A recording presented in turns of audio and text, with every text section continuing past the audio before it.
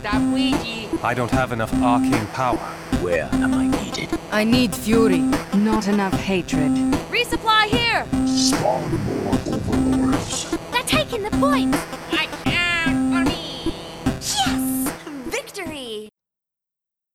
Greetings, friends and fellow gamers. Thank you for tuning in to this week's episode of Not Enough Resources, a bi-weekly gaming podcast hosted on Rogues Portal. You can follow us on Twitter at NER Podcast. That is NER Podcast. We retweet interesting articles throughout the couple weeks, and it's usually from other sites like Kotaku and Gamasutra, things like that. Some good stuff there. My name is Ryan. I am your host. You can find me on Twitter at Ryan M. Holt. And I am joined, of course, by my illustrious co-host, Dylan. Dylan, how are you doing today? Illustrious. Thank you so much for asking. Nice. That's always good to hear.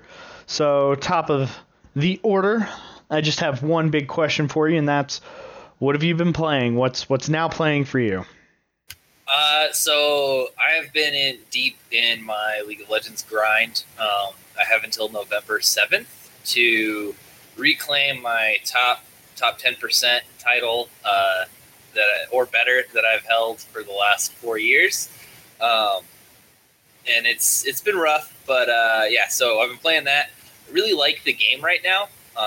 It's in a really good place. I don't think we've ever had a time when the AD carry position has been so diverse in options. There's only like a few champions that are pretty worthless, but you can pretty much pick anything else and make it work somehow. Perfect. It's good. I'm always concerned about games like Overwatch or Heroes of the Storm. What happens when you get to 100 plus heroes? And it sounds like League of Legends has found a good balance with that. Yeah, especially now that they finally nerfed Ardent Censer, which was just this completely busted item that kind of made support. There were two champions that were way better, like S plus tier, and then there was like 4 other champions that could use the item efficiently that were like S tier, and then everything else would lose into Ardent Censer. They finally put a pretty, like, this is the second or third round of nerfs on the item. The Worlds patch that they're using at Worlds, it's still busted, but it's finally fixed in solo queue, so you can have different kinds of supports, which is nice. That's interesting that they have like 2 concurrent metas going on based on, what patch they're using for Worlds and what's being used on servers. Yeah, I'd actually like to touch on that a little bit later in Competitive Corner if you're cool with it. Yeah, definitely. We'll get back to that. That's a good topic. I have been playing so many different things. I'm back into Fallout Shelter. That's taking up my time, wrapping up Season 6 of Overwatch, and doing the Halloween event, Junkenstein's Revenge, which is a lot of fun.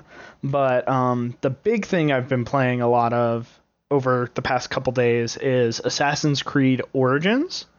I'm playing it for review for Rogues Portal. The kind folks at Ubisoft were nice enough to get us a copy a little bit early.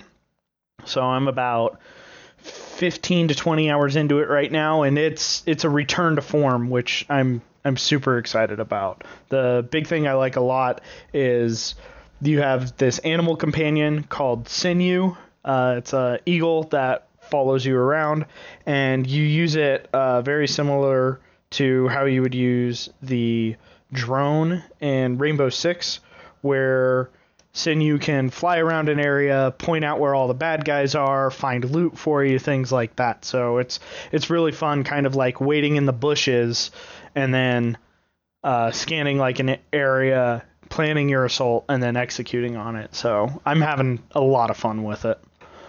I really like that because a thing we've talked about in sequels and changing technology and things, and being that it's the prequel of prequels here, and adding a technology like the drone sort of thing it works because it's a Falcon, and that's awesome. I have high hopes for that game.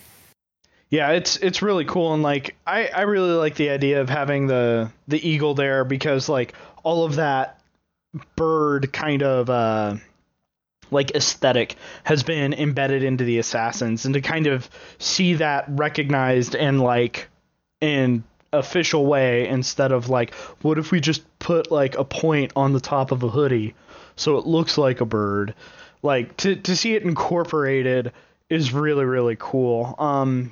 There are some changes to combat which are good and bad.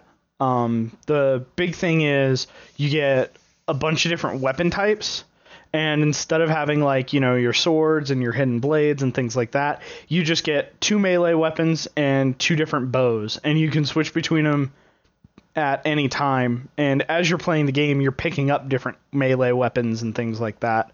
So like last night I was playing really heavy, like with a staff, with a bow staff, which was pretty cool. And then, you know, today I've been playing a lot with swords and axes. So there's a lot of diverse weaponry there. And that's tacked onto a new leveling system as well. Okay, so you mentioned 2 different kinds of bows. Is it 2 different arrows, like ice, frost, and fire arrows, or is it like they're different bows? So the way it works is there are 4 different types of bows, and you can only have two equipped at a time, and you can switch between them. So there's like hunter bows that use heavier arrowheads, so they do a lot more damage, but you can only have like 4 or 5 shots out of that. And then there are lighter bows that have like longer feathers, so you can shoot farther with them. There are bows that are specifically designed to shoot more than 1 arrow at once, which kind of gives you like this weird, you know, I want to say medieval, but like even further back than that, because it's ancient Egypt, like this weird like shotgun effect out of it. It's kind of cool how they divide all of these different arrow types up, and you know, you can pick and choose like which bow and arrow you want to use. Yeah, that's very cool. I like that a lot. I mean, that's always been. The Assassin's Creed games have literally only ever suffered from combat's the same every time, and kind of like how do you make combat more interesting and weaponization more interesting, and so it's cool to hear them take kind of a different approach. Yeah, and the other big thing is you also have a shield as well. So you have a shield, 2 melee weapons, 2 ranged weapons, and then, you know, they're called tools, and it's all of the standard Assassin's Creed stuff. So, you know, like smoke bombs, fire bombs, poison daggers, things like that. So the combat's like got a complete overhaul. There's mounted combat, because you can ride camels or horses or donkeys and things like that, and it's the combat's really, really good. Unfortunately, while the combat is really good, the climbing hasn't really received any sort of upgrade, which is fine. The climbing in the other Assassin's Creed games works, but it hasn't really received the same spit polish that combat and like scouting and things like that have. So you still accidentally jump off of things? Like in that there's a fairly famous GIF of trying to jump onto this ledge, and you just keep like jumping in circles and not hitting the ledge, and then the dude jumps off completely. It's not that bad. The pathing is definitely better than that, but it's just it's the same style of climbing. Like there's nothing to help set that apart. And I understand that like previous iterations, like Assassin's Creed Syndicate from a couple of years ago, that took place in London, had like a grappling hook, and like that was a little much, because at that point it was just your Batman, and that wasn't really fun. So like I like that they went back to the standard just kind of climb and scale your way up the side of buildings, but it didn't really receive, it's not the focus in this game. You know, the focus is more on the combat and the exploration, and less on, you know, the climbing and things like that. Okay, cool. But so far you sound pretty happy with it, which is I think a good sign for Assassin's Creed fans. It sounds like it's good that they took a year off between games. This is developed by Ubisoft in Montreal. They have been working on this title for 4 years. I believe Assassin's Creed Syndicate was made by a different Ubisoft division, a different division of Ubisoft. So this is their first game in 4 years. This is the first Assassin's Creed game in 2 years. So they did take a year off last year between Syndicate and Origin, which I honestly think is the right move. I'm not really, a huge fan of annual releases like you would see on sports titles and things like that. Yeah, I'm totally behind you on that. I think it kind of stagnates creativity. You don't see as many, like, you're not going to see another Assassin's Creed 1 or Red Dead Redemption or like a game changer game unless you put them out in the first place.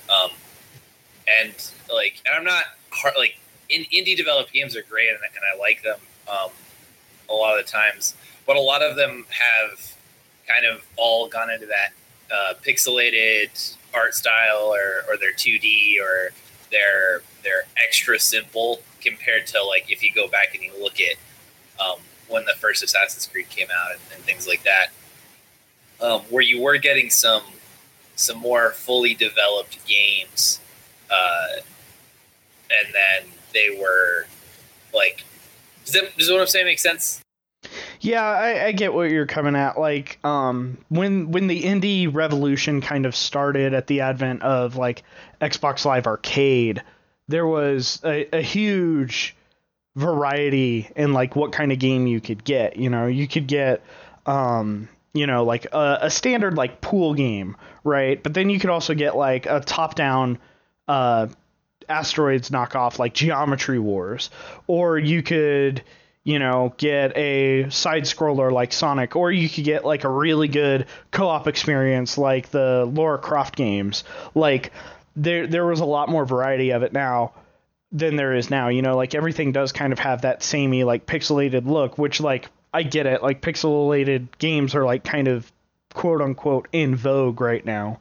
But yeah, no, I totally get what you're saying. You need to take a step back and refine ideas instead of just pushing the same thing out over and over again. Absolutely, yeah. The you don't, like, Assassin's Creed was hitting stride with the, like, MCU aesthetic of 2 or 3 a year. If, like, it wasn't that bad, but it was getting there. Yeah, agreed. So yeah, that's where I'm at right now. I also reviewed a indie game called A Mortician's Tale this past week. My full review's up on Rogues Portal. I highly recommend checking that out if you get the chance. It approaches a lot of issues that we don't deal with as people, let alone deal with as gamers. So if you're looking for something to kind of push you as a person, it's a great little indie. Only about 45 to an hour to play through completely. Other than that, I want to move on to news.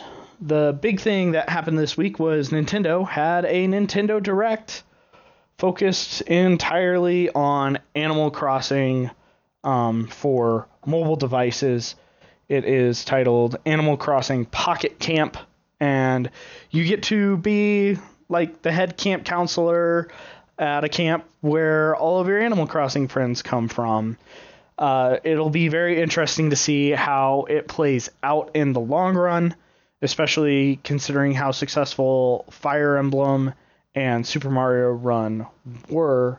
I've actually been playing Pocket Camp for a couple days now because it is available on the Australian iTunes store So I created an Australian iTunes account, and I finally get Animal Crossing thanks to this game. I couldn't do it as a full release, but, you know, something I check every 2 to 3 hours. It works really well. Yeah, I never was one of the kids that played a lot of Animal Crossing. I mean, I had a friend who poured hundreds of hours into that game as a kid, and like he got his memory card wiped. He was so upset. But yeah, I'm interested to see as Nintendo continues to develop mobile games. They seem to be really good at it, which completely makes sense, considering they've kind of been at the forefront of mobile gaming. And I mean in the like dictionary version of mobile, not in mobile like phones, but with the Game Boy and stuff. So it's exciting to see that. I mean, this is their third, because Pokemon Go is not made by Nintendo. It is made by a completely separate company who just licensed with Nintendo. And it's like the Pokemon company is separate, I think technically. So, and then of course it's Niantic, but yep. Yeah. So it's cool because I mean I love Fire Emblem Heroes. I haven't booted it up in a long time, but I'll have to check this out. I'm not to go to the same lengths that you did, but I did. There are a couple phone games that I got into where you just check every couple of hours. So looks like there's a focus on like furniture building. Is that? Yeah, it follows the standard Assassin's Creed. God, I've been playing too many games. It follows the standard Animal Crossing formula where you're introduced, instead of this time to an entire town, to a camp, and you start making friends with animals, and one animal would say like, man, I really want some oranges. So then you go to the orchard, you pick some oranges, give them some oranges, and they give you like steel and wool and wood and things like that. So you can build furniture to make your own space customizable and how you want it. It's very light though. It's not a direct one-to-one, this is Animal Crossing full experience that you have on like the 3DS or, you know, the old versions on the GameCube and the Wii. This is more just kind of like the greatest hits. You're still catching bugs, you're still fishing, you're still gathering fruit to make friends with all of these animal creatures and to build like a cool little campground area. There's not really any overarching plot. If, you know, you said you haven't touched Fire Emblem in a while, I'm the same way, but, you know, I feel like if I jump back into Fire Emblem because there's like this huge PvP element into that, I would feel like I am not optimized and that would turn me off from the game. Whereas Animal Crossing is more, you know, relaxed. Let's see. Oh, look, there's, you know, a cute little dog and she wants 4 butterflies, and like it's more relaxed and doesn't really have like a linear goal or direction for it. Maybe yeah, I mean I'll give it a go. It doesn't sound like my cup of tea, but those can be fun. See, and I thought Animal Crossing was different, I guess, but yeah, it's very non-linear and just kind of like, oh, you're doing like tiny little quests to get, you know, a better cushion for your chair. Like it's not, you know, you have to have the best camp in the world because we have to compete in the race with the other camp across the lake. Like there's none of that. Which, I mean, that does sound like a fun little addition, but like there's none of that present. So just simplified, and I mean, hopefully this makes some of the Animal Crossing fans happy, because I know they haven't announced an Animal Crossing for the Switch yet, right? No, they have not. But yeah. Speaking of the Switch, the other big piece of news that kind of accidentally happened, from what I understand, the latest firmware update to the Switch updated the OS, and it allows you to plug in USB things for it to be read, and some people have found out that if you plug in the Wii U GameCube controller adapter, you can use GameCube controllers on the Switch.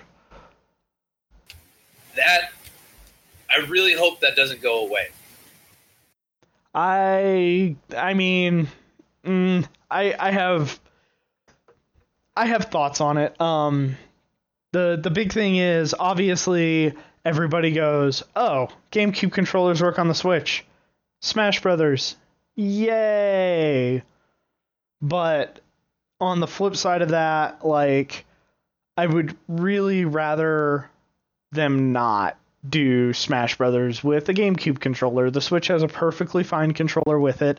It doesn't need a GameCube controller adapter. You don't need to be hauling all of this extra hardware with your Switch, which is portable in nature, just to play a game. I think that's really goofy and silly and dumb.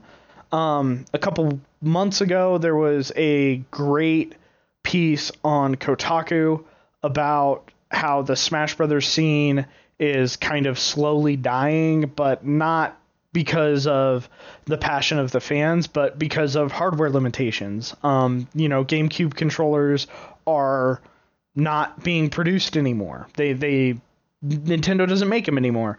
So there's only a finite number of controllers available, and finding a controller in good workable condition that you can use in tournament play is a huge thing for professional Smash players and, amateur Smash players as well. So to have yet another iteration that'll be held back by 15-year-old hardware now, I think is just absolutely silly. So you like the Switch Pro controller? Yeah, it's fine. I mean, it's just like the Wii U Pro controller. It's fine. It's not bad. Yeah. It doesn't I need used to be changed. it the other day at Best Buy, and I actually was a fan. I got my first hands on Breath of the Wild. I was actually teaching my dad how the controller scheme would work. He's an architect, and he's trying to set up VR tours of his models, and wants to set up an Xbox controller to do it for him. And I was trying to explain to him that it's going to be just as difficult to maneuver for him with that as with WASD and a mouse. And so he was trying to shoot stuff with as Link, and it was really entertaining. Sorry, I know it's kind of a weird tangent, but I got my hands on the controller and played with the Switch a little bit, and I really enjoyed it. Yeah, it's a fine piece of hardware. I've been sneaking away to a GameStop on my lunch breaks to play the Super Mario Odyssey demo, and yeah, it's a fine piece of hardware, and Mario Odyssey's great.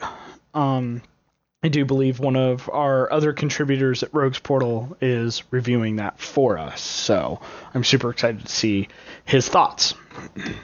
Nipples. Other than nipples, the other cool thing with Mario Odyssey that's been discovered is you can scan certain Mario and amiibos to unlock costumes. So if you wanted to, you could play through the entire game as Mario dressed as Waluigi, which is the only way to play that game as far as I'm concerned. I wholeheartedly agree. Waluigi is probably my favorite Nintendo character, just because he is, like, nobody knows anything about him. He could be a really nice guy, but because he exists, or because of the way that he exists, everybody assumes that he's evil. Yep, absolutely. And I mean, like, his first appearance in a game was in Mario Tennis for the N64. So, like, he doesn't have, like, expansive backstory and lore and his own thing, like, Wario is, like, obsessed with gold and treasure, like, Waluigi doesn't have that development. Maybe he just likes to play tennis and race go-karts. The world will never know. I hope. I mean, I like to play tennis and race go-karts. That sounds like a great lifestyle. Okay, So that's it for news. Lots of Nintendo stuff going on. I do know that there was a lot released this week. Specifically on Friday, there was Super Mario Odyssey, Assassin's Creed Origins, and Wolfenstein 2. So if you're gaming, like this is the best time to be a gamer right now. Is the middle of this fall rush where everything just kind of comes all at once, and there's just great games everywhere. I'm definitely looking forward to eventually starting Wolfenstein, but if you're playing those games, like just take a minute to appreciate the art. Anyway, so back to League of Legends in our competitive corner. You said you had some thoughts as far as patches that are being played at the competitive level at Worlds, and then patches that are on live servers. Why don't you dive into that? So I've been frustrated about this for at least 2, if not 3 years. This is the third Worlds where I've kind of questioned this decision, where the Worlds patch comes out 2 weeks before Worlds, maybe a little bit more, maybe a little bit longer than that. And then, the week that World starts, a new patch goes live for players. And then, Worlds isn't over. We still have semis and the final are left. And we're on, I think, the second or third patch since the Worlds patch. And like I was talking about earlier, we're in solo queue, then you're going to see in flex queue, you're going to see this huge increase in champion options and strategies and things because of the most recent patch, comparatively to the last patch and the patch before, which had the broken Ardent Sensor. And I don't know why Riot doesn't want players to watch Worlds and emulate or try and emulate what they're doing. And I understand it would slow things down for a month, then you would get very little patching.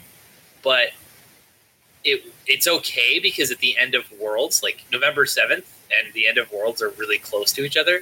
November 7th is the end of the ranked season for normal players like me. And then we go into preseason, so we're going to get a massive patch with sweeping changes that changes everything. And instead of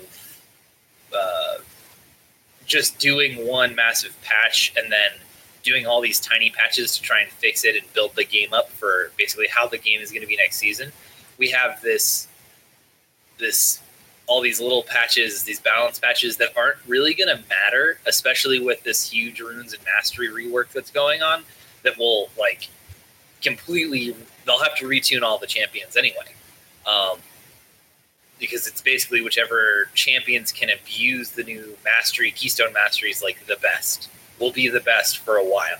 And that's fine. That's normal. That's what preseason is for. I just don't understand why we're trying to balance the current version of the game when people are you want people to watch Worlds, and then you want people to play, and you want people to be oh, hey, that pro in Worlds used this skin on this champion that's broken on the Worlds patch, but is now completely gutted. Sejuani just got completely gutted. Sejuani's one of the best competitive junglers on the Worlds patch. She has lots of good skins that Riot could be selling, and they're not. Even from a marketing perspective, it would make sense to keep that champion overpowered. Try and encourage people to watch your esport to get more revenue from ads, and buy the skins for those champions that are overpowered in the Worlds patch that people are playing it on live because they're overpowered in the Worlds patch. Yeah, no, I totally get that. It's a huge marketing thing. And not only that, it's a huge opportunity for Riot as well, and it just seems like they're kind of ignoring it. And overall player development too, which is the other thing that I kind of wanted to talk about in Competitive Corner. Yeah, well, and the one thing I wanted to bring up,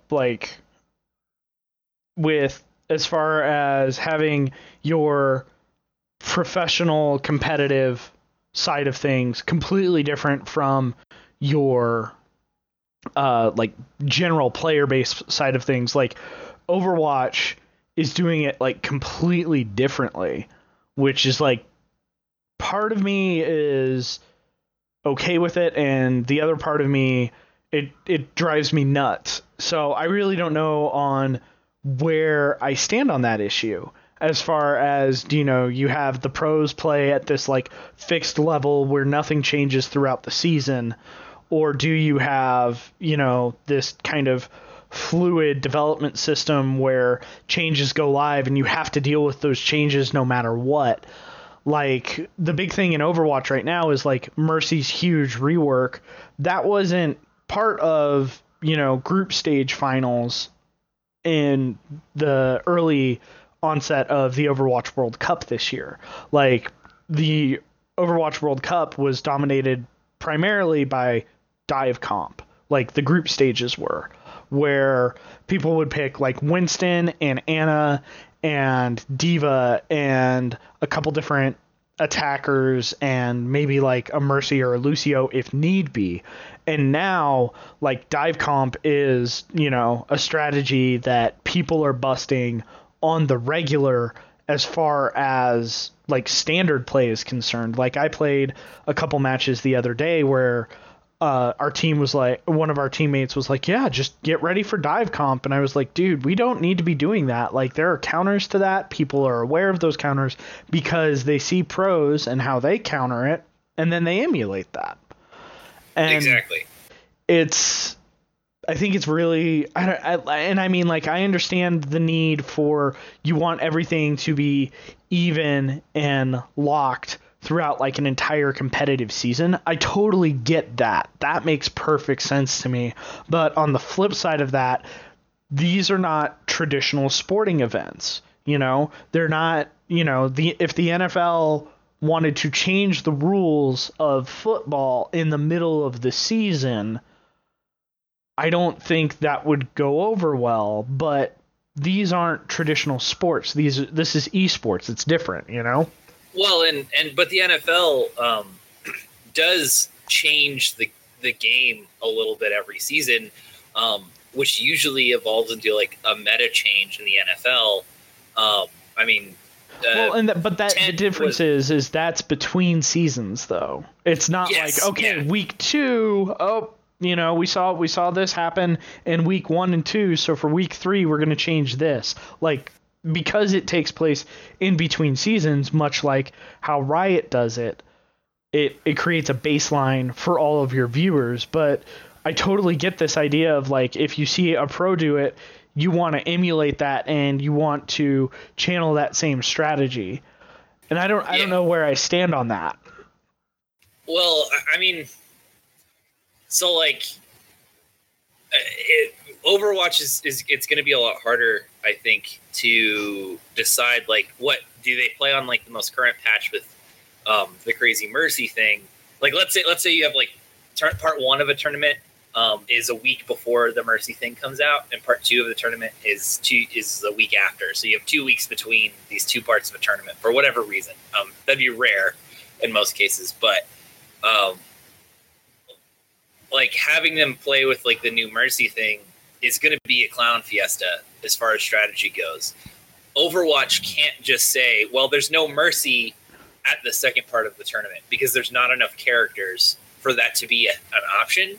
So like Riot has, Ornn came out on the Worlds patch that's being played. He's a new champion.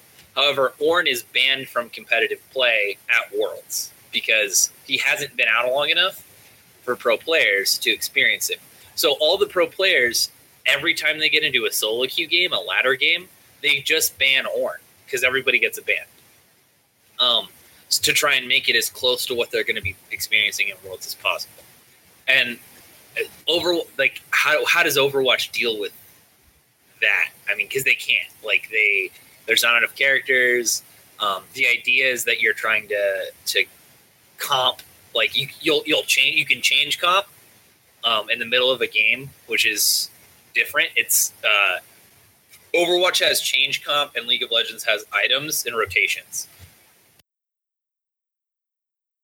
But again, like if you're a Mercy player, you pick up the brand new Mercy and you play it a bunch, and then you go to watch Worlds and you can't play Mercy. Like, you go to watch the World Cup and there's no Mercy because they banned it. Like, that'd be frustrating. Like, the new Evelynn got reworked. She can't be played at Worlds, which I understand. I really like the new Evelynn. No pro player at Worlds is going to play it, and that's the best of the best. And so I can't even look at how the pros are playing the new champion in order to try and, like, figure it out better than what my basic platinum level brain will work out. Well, and you also, like, I think it stagnates the meta, which is ultimately, I think, like, what we're getting at is you're going to stagnate the meta by having these, essentially you're playing two separate servers, you know? Like, yeah. Well, I mean, and like I got into ranked games yesterday where my supports are playing Janna and Lulu. Well, guess what? Ardent Censer is not hot garbage, but it's not overpowered. And those champions were repeatedly nerfed. Well, Janna was. I don't think Lulu was, but got hit with nerfs because of Ardent Censer being overpowered. So now they're not as good. And as a player, like, you need to adapt to that. You need to read the patch notes. You also have, like, there are players that aren't going to go read the patch notes or do the research, that are going to go into game and just emulate the World's meta, even though it's on a super old patch. Which is great if you're playing against them. Exactly. But then when you get three of them on your team, so you have a Sejuani, like, you have a Sejuani who didn't know Sejuani got gutted in the jungle. You have a Janna who didn't know that Janna got completely gutted and Ardent Censer got nerfed. And then, I don't know, like, those are the two major ones, I would say. Like, that would be a bummer if you got both of those on your team. Yeah. I don't know. It's going to be very interesting to see how both League of Legends handles that, because you said the next big patch is like huge quality of life, sweeping changes, big changes all the way around, right? Yeah, the preseason patch basically establishes Riot's idea of a meta, and then the mid-season patch kind of fixes the major problems with, like, that idea. So this last season, season 7, our preseason patch basically made the AD carry role worthless. I talked about it.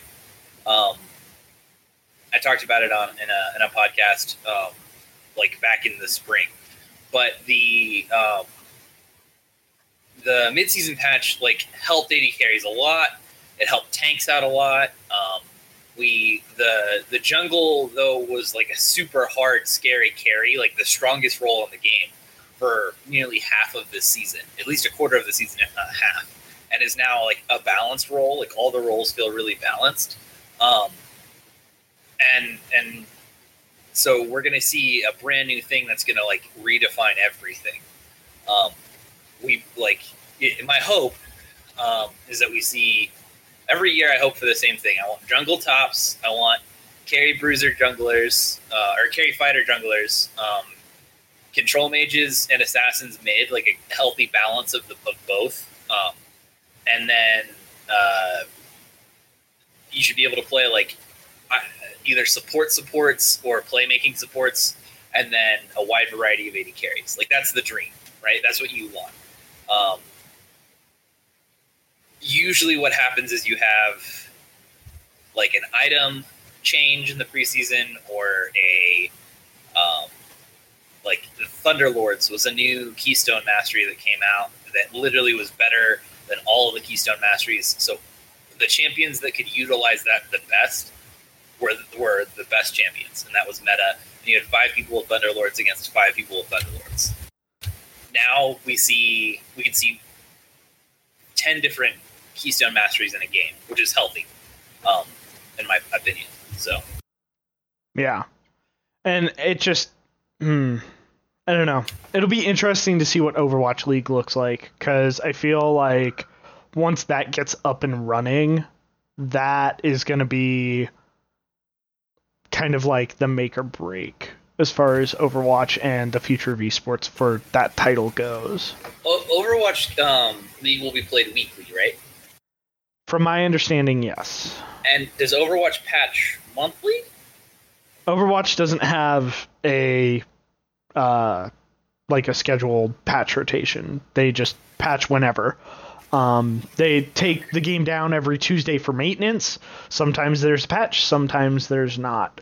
There are at least 5 major patches a year, but it's not necessarily balanced. Those are the 5 events that they run. They run a holiday event in the winter, the Halloween event, which is running right now.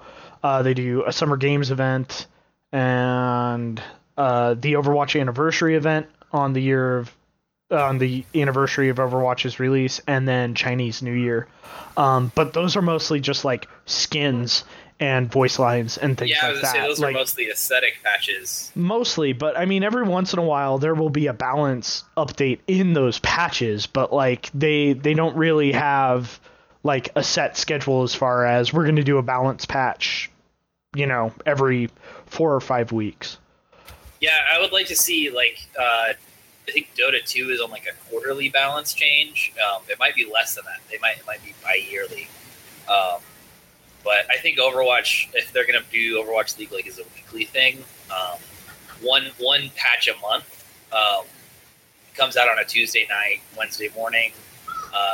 The Overwatch League doesn't play on that patch that weekend, but then the weekend after, that patch is live for competitive.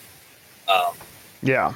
I don't think Overwatch should even need a balance patch that often.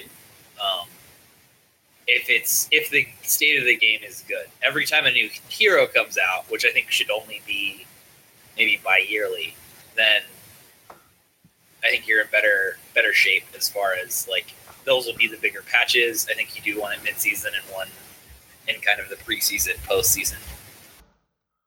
So there have been 4 heroes released since the game came out, and it's been out about a year and a half. So it's about I think they're aiming for 3 heroes a year. I think, but I mean like that could be different, and who knows? Like BlizzCon's in 2 weeks, and they could just announce 5 or 6 heroes at once. Who knows? You never know with Blizzard, right? Right. I'm personally hoping for a single player aspect of Overwatch, maybe like a story mode that's only a couple hours long.